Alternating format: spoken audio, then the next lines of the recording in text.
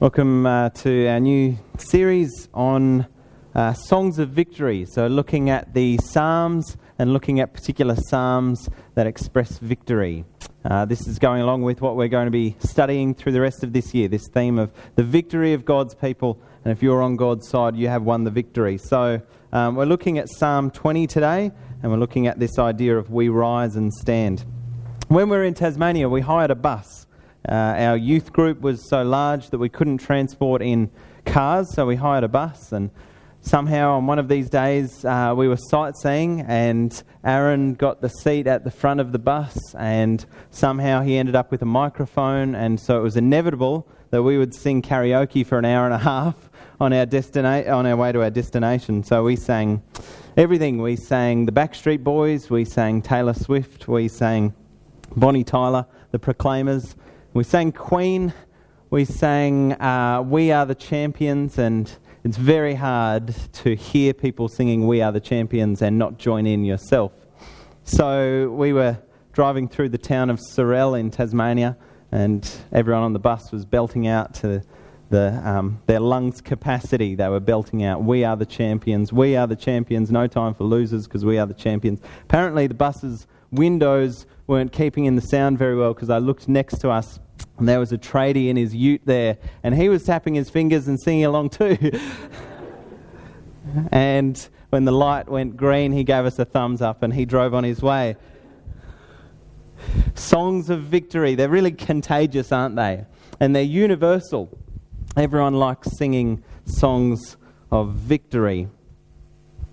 You think of the Olympics, you think of when the athlete who's trained their whole life finally gets their moment in the spotlight, when they win the gold medal, when they're standing before the stadium, and they're on the podium and they get the gold medal around their neck and they get the bunch of flowers to hold as well, and their national anthem plays in the background. And they stand and they sing victorious. They've represented their country. They are now conquerors of the world in that discipline. I was privileged to attend my first AFL game last year, and what a feeling when the siren sounds, when the Brisbane Lions have come back in the fourth quarter and won the victory, and the stadium stands up together and the music blares and we all unite in song and sing, We Are the Pride of Brisbane Town, we wear maroon, blue and gold. What about, maybe you remember sports day at school. My sports team in primary school was Eastern. We were blue and we versed the red team, Scottish. And even though most of my friends were on Team Scottish, there was nothing I enjoyed more than after a day of competing and beating them at long jump and discus and whatever other events we faced, to stand up at the end and the winning team got to sing their victor's song. And I still remember the words, yabba, yabba, yabba, yabba, rah, rah, rah. Eastern, Eastern, yes we are. Very profound words. And it brought me so much joy to sing as our rivals sat there in misery and defeat, and we'd conquered them that day. Songs capture emotion, and victory is one of the strongest emotions that humans can feel. And so we sing songs of victory in the church too. Many of our hymns are songs of victory, songs of conquering. You think of victory in Jesus, my Saviour forever. What about encamped upon the hills of light, you Christian soldiers rise, etc., etc. Faith is the victory that overcomes the world. You think about no weapon that's fashioned against us will stand. The battle belongs to the Lord. You think about, O come, all ye faithful, joyful and triumphant, not miserable and with your tail between your legs, not downcast and discouraged. O come, all ye faithful, joyful and triumphant. Come ye, O come ye to Bethlehem. Think of, hark the herald angels sing, glory to the newborn King, peace on earth and mercy mild, God and sinner reconciled. Joyful all ye nations rise, join the triumph of the skies. Or think about on Zion's glorious summit, The second verse goes, "Hear all who suffered sword or flame, for truth or Jesus' lovely name. Shout victory now and hail the Lamb and bow before the great I am." Or think about, "Mortals join the mighty chorus, which the morning stars began. Father love is reigning o'er us, brother love binds man to man. Ever singing, march we onwards, victors in the midst of strife. Joyful music leads us sunward in the triumph song of life." Songs of victory, songs of triumph, much more profound than yabba, yabba, yabba. Here's the point. If you're on the winning team, you want to shout and sing about your victory. You want to stand up and tell people how proud you are to be on the winning team. And as Christians, we need to be confident. We need to be bold. We need the audacity to declare to the world, we have won the victory. Not through our efforts, but through our Saviour Jesus Christ, who reigns and will reign forevermore. I'm not pretending that life is hunky-dory. I'm not pretending that we can sing these songs of victory and that life will never bring us trials or troubles. But we are victors in the midst of strife, aren't we?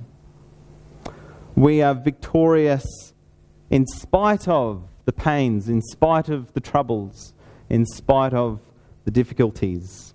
And so that's what the Psalms present. The story of victory in the middle of pain, in the middle of a difficult life, still triumphantly declaring we are on the winning side when we put our faith and allegiance in Christ. So every Sunday morning in February, we're studying a new psalm, a psalm of victory. In 2 Sundays' time, Ian's going to be bringing a sermon. He's going to be doing a psalm as well, a psalm of victory. We're going to concentrate on this wonderful celebration that we have in the middle of a life of trouble to say, yes, but we have still overcome. We still have the victory assured to us. So Psalm 20 is what we're at today. Now, Psalm 20 is, to the best of scholars' knowledge and to the best of our commentators' ability to discern what this psalm is about, Psalm 20 seems to be a song that was sung before people went into battle. So before you would engage the Philistines in warfare, or the Ammonites or the Moabites or whoever was out there to battle, you would come together as a city, you'd get the king and the leader of the army, and you would all sing this song together. A song of confidence before you go into battle. This isn't a song that you sing after the battle is won. This is a song that you sing before you engage in the battle to remind you that victory is on God's side. So let's go to Psalm 20 and we'll go through it together. I'll put it up on the screen, but I encourage you to read along with us in your Bibles. So Psalm 20 verses 1. It says, "May the Lord answer you in the day of trouble." This is the first line. The word "may" there comes up several times in this psalm. You may have noticed. There are 9 petitions to God in this psalm. So it's a psalm that's directed to God. It's a psalm that is asking that God pay attention and that He answer these requests that are put before Him. May the Lord answer you in the day of trouble. So in the day of trouble, that's the setting of this psalm. It's not an easy day. It's not a day of joy. It's not a wedding day or the day of the birth of your child or a lovely celebratory day. It's a difficult day, this one. It's a day where there are battles to be fought. It's a day where there is potentially lives on the line, where there are troubles that are coming our way. So as Christians and as people living in Australian culture, we tend to think of days of trouble as anomalies. We think that life should be made up of good days, days that are free of troubles, and that if troubles come along, then that's kind of that's something really wrong happening in our life. That's a real misstep that our life is taking. We have to continually remind ourselves, if you're a Christian, days of trouble are part of it. Days of trouble are not an anomaly. They are going to be regular. They are going to be consistent throughout your life. Jesus didn't just suggest this, He promised it. He promised you that in this world you will have trouble, John 16 verse 33. You remember when Paul and Barnabas went through Asia Minor, and they went from town to town encouraging the brethren, and they told them this, that through many tribulations we must enter the kingdom of God. They didn't go from city to city telling the Christians, it's going to be hunky-dory from now on. Today is going to be a good day. Tomorrow is going to be a good day, right until we reach that eternal goal. No, they said tribulations are coming. Through many tribulations we will enter the kingdom of God. But in the day of trouble, here's what we have to look forward to. Here's the consolation. Here's the comfort that you have during your day of trouble. You serve a God who listens. You serve a God who always will listen to your distress and discomfort. Look at Exodus with me. Turn to Exodus chapter 3. Actually, Exodus 2. Exodus 2, and we'll read verses 23 to 25.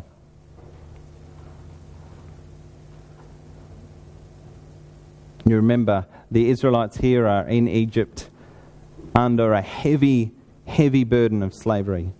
It says in Exodus 2:23, during those many days the king of Egypt died, and the people of Israel groaned because of their slavery. And they cried out for help.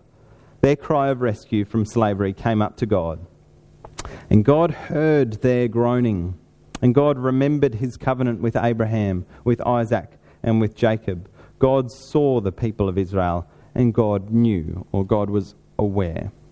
Look also at Genesis 35 with me. Genesis 35. This is looking at the life of Jacob. And Jacob reflecting on his experience with his God. In Genesis 35, verse 3. Now let's go verse 2 and 3. It says, Jacob said to his household and to all who were with him, put away the foreign gods that are among you, and purify yourself and change your garments. Then let us arise and go up to Bethel, so that I may make there an altar to the God who answers me in the day of my distress, and has been with me wherever I go. Days of trouble are not an anomaly, but something that you can guarantee on if you are faithful to God, if you are living day by day, putting your faith and trust and allegiance with him, is that God is with you on those days of trouble, and that he hears you. He listens always. May the Lord answer you in the day of trouble. May the name of the God of Jacob protect you. The name of the God of Jacob, that just is another way of referring to God. His name and his identity are one. The word protect literally means to lift up on high. The New American Standard renders this the best in terms of translating it. It means to lift someone on high, put them on a mountain or put them in a tower or something like that. So in the ancient world, if you had the high ground in battle, the high ground was the winning place. As long as you're up on the hill, it's very hard for other people to conquer you. And this is the request that is put forward to God. He says in verse 2 there, may he send you help from the sanctuary and give you support from Zion. So the sanctuary and Zion are references to Jerusalem and specifically to the temple or the tabernacle. So it's saying even though God is in the temple, he comes out of the temple to help us to fight our battles, doesn't he? We don't serve a God who's limited to this building. We don't serve a God who's only present on Sunday mornings, evenings and Wednesday nights when we meet here. We serve a God who follows us into the week, who is there present with us in our day of trouble, day by day, in our workplaces, in our families, in our interpersonal relationships that we have. Our God extends beyond this location and comes into our lives to care about the battles that we face.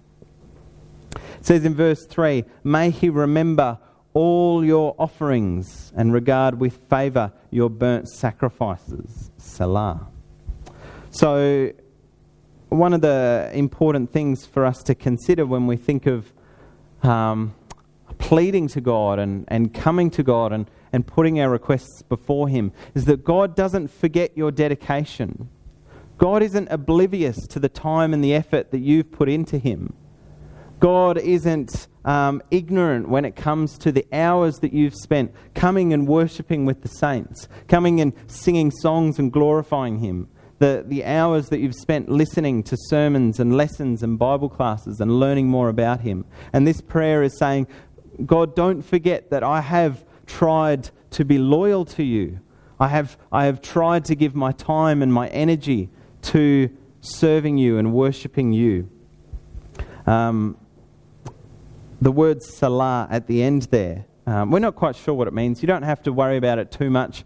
It's a pretty ambiguous term. A lot of people have different ideas as to what it might mean. Probably in the Hebrew it means something like up. So some people think it means stop the psalm there and look up to God and have a moment of silent reflection as you consider Him. Other people think maybe it's a musical term. Maybe it means, sing up, maybe sing louder, or maybe it means put the note up one or take it up an octave or up in some way. We don't really know what it means, but it's a good principle when you see the word salah to look up to God and to think of Him for a moment. He says there in verse 4, may He grant you your heart's desires. Isn't this a bit of a strange thing? Is God really meant to be granting our heart's desires? Doesn't Jeremiah say that the heart is deceitful and desperately wicked? Why is God giving us the desires of our hearts? Or why are we praying to God that He gives us the desires of our hearts? Doesn't God say in the days of Noah that the thoughts and intents of the heart of men were evil continuously?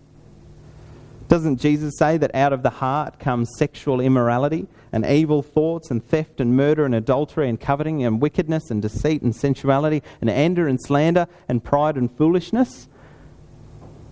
Are we really praying that God will give us the desires of our hearts if those are the desires that are in our hearts? The Bible talks about different kinds of hearts. It talks about hearts of stone, it talks about hearts of wickedness, and it talks about transformed hearts. Turn with me to Psalm 51. Psalm 51. When David, whose heart was filled with adultery and his actions followed on from that, when David recognised his evil heart, he says in Psalm 51 and verse 10, create in me a clean heart, O God, and renew a right spirit from within me. Look at Ezekiel chapter 36 with me. Ezekiel chapter 36. Ezekiel also has something to say about hearts that are changed. In Ezekiel's day, he levelled to the Israelites there. He said that they had hearts of stone. The hearts weren't moving. Their hearts weren't mouldable. But he does promise this for the future. He says in Ezekiel 36 and verse 26, and I will give you a new heart and a new spirit, and I will put within you, and I will remove the heart of stone from your flesh and give you a heart of flesh. Isn't that a wonderful thing, that a heart of stone can be replaced with a heart of flesh? And then look at 2 Corinthians chapter 5 with me. 2 Corinthians chapter 5, and see Ezekiel's message coming through. 2 Corinthians chapter 5 and verse 17. Therefore, if anyone is in Christ, he is a new creation. The old has passed away. Behold, the new has come. That evil heart, that heart of stone or that heart of evil desires can be replaced with a heart that is set on God's purposes and God's glory. And a heart that is set on God's glory, may the desires of that heart be granted to us. With a new heart, a heart that's set on God, we can pray that God will grant us the desires of our heart, since our heart is set on His purposes. He says, and fulfill all your plans. In verse 5, may we shout for joy over your salvation. Shout for joy, but the salvation hasn't come yet. They're just about to go out to battle. How can they be shouting for joy already? He says, in the name of our God, set up our banners. After the battle was done, the king and his victorious army would return to the city and they would set up banners. They would have all of the king's banners out to celebrate the victory. And they're saying, let's do this already. We haven't even gone out and fought yet, but we're going to set up our celebration. We're going to set up the party because we know what the outcome is going to be. And Christians, that's our response too. We have victory in Christ. We can set up the banners right now because we know what's coming. We know that at the name of Jesus, every knee will bow. We know that we shall be with the Lord forever and ever.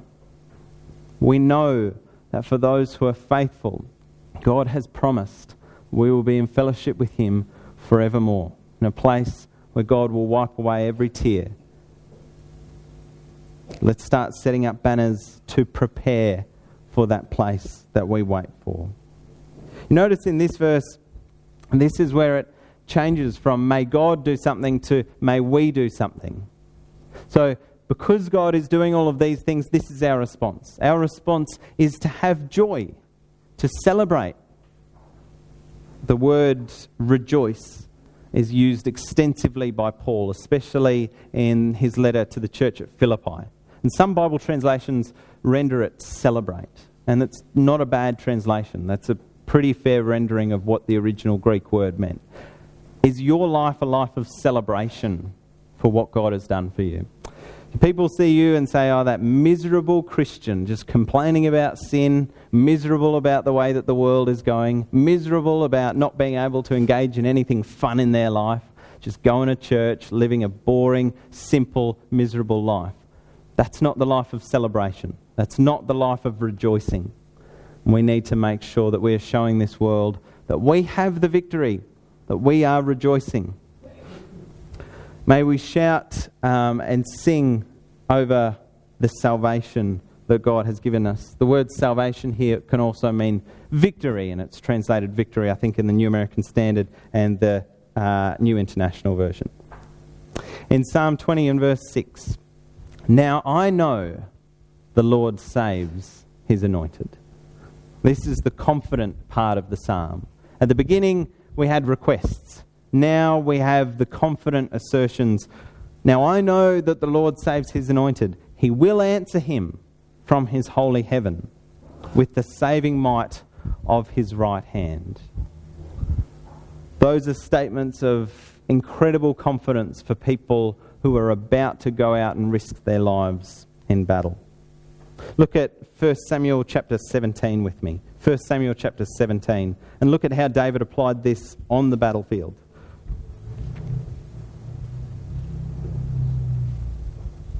1 Samuel 17, we'll read verses 45 to 47. Then David said to the Philistine, you come to me with a sword and with a spear and with a javelin, but I come to you in the name of the Lord of hosts, the God of the armies of Israel, whom you have defied. This day the Lord will deliver you into my hand, and I will strike you down and cut off your head. And I will give the dead bodies of the host of the Philistines this day to the birds of the air and to the wild beasts of the earth, and all the earth may know that there is a God in Israel, and that all this assembly may know that the Lord saves not with sword and spear, for the battle is the Lord's, and He will give you into our hand. If only we could have the same confidence when approaching the fights and the challenges and the trials in our life. If only I could have the confidence of David to say, with God's strength and with His help, I know that we will conquer. I know that no weapon that's fashioned against us will stand. The battle does belong to the Lord.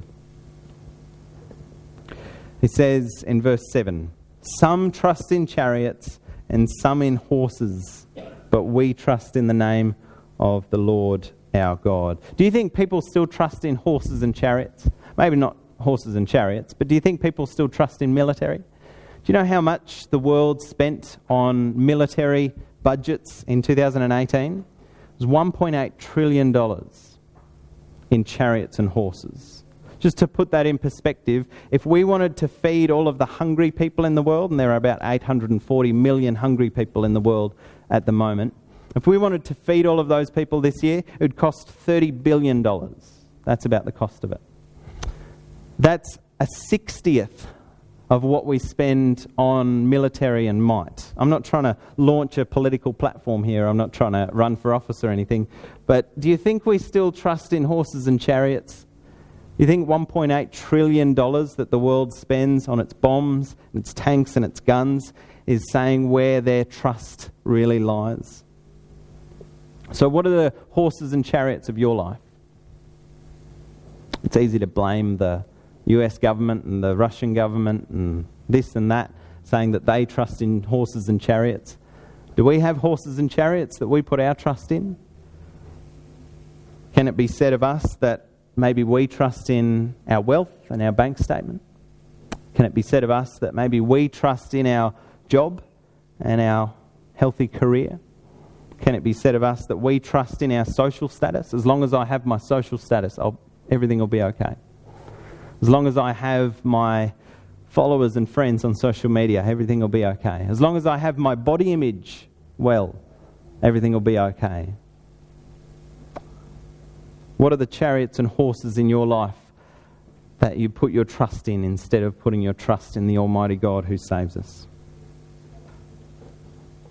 And then he says in verse 8, they collapse and fall. The they there is actually a reference to the people in the previous verse, the people who trust in chariots and horses. They collapse and fall, but we rise and stand upright.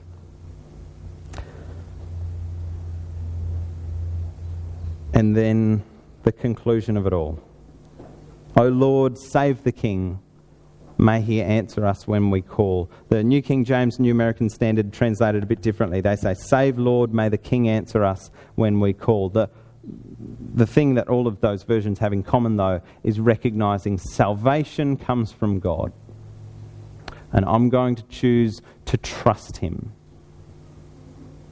over anything else. This reminds me of when Jesus provides loaves and fishes to the 5,000. Remember, he's on one side of the Sea of Galilee. He feeds them one day, and then during the night, he and his disciples travel to the other side of Galilee, and the crowd follows them, and they end up in Capernaum. They end up in the synagogue there, and Jesus gives them the blunt truth. He says, "You're just following me because you want another meal." And who wouldn't? Free fish and chips is pretty good, right? People travel to Capernaum to find it. And he says, you really need to be concerned about the bread that comes from heaven. And he gives them some difficult statements. And the crowd is so offended and upset by his statements that they decide it's not worth the bread and the fish. So they leave, and Peter turns to his disciples and he says, are you going to go also? And Peter stands up and says, Lord, to whom shall we go? You have the words of eternal life.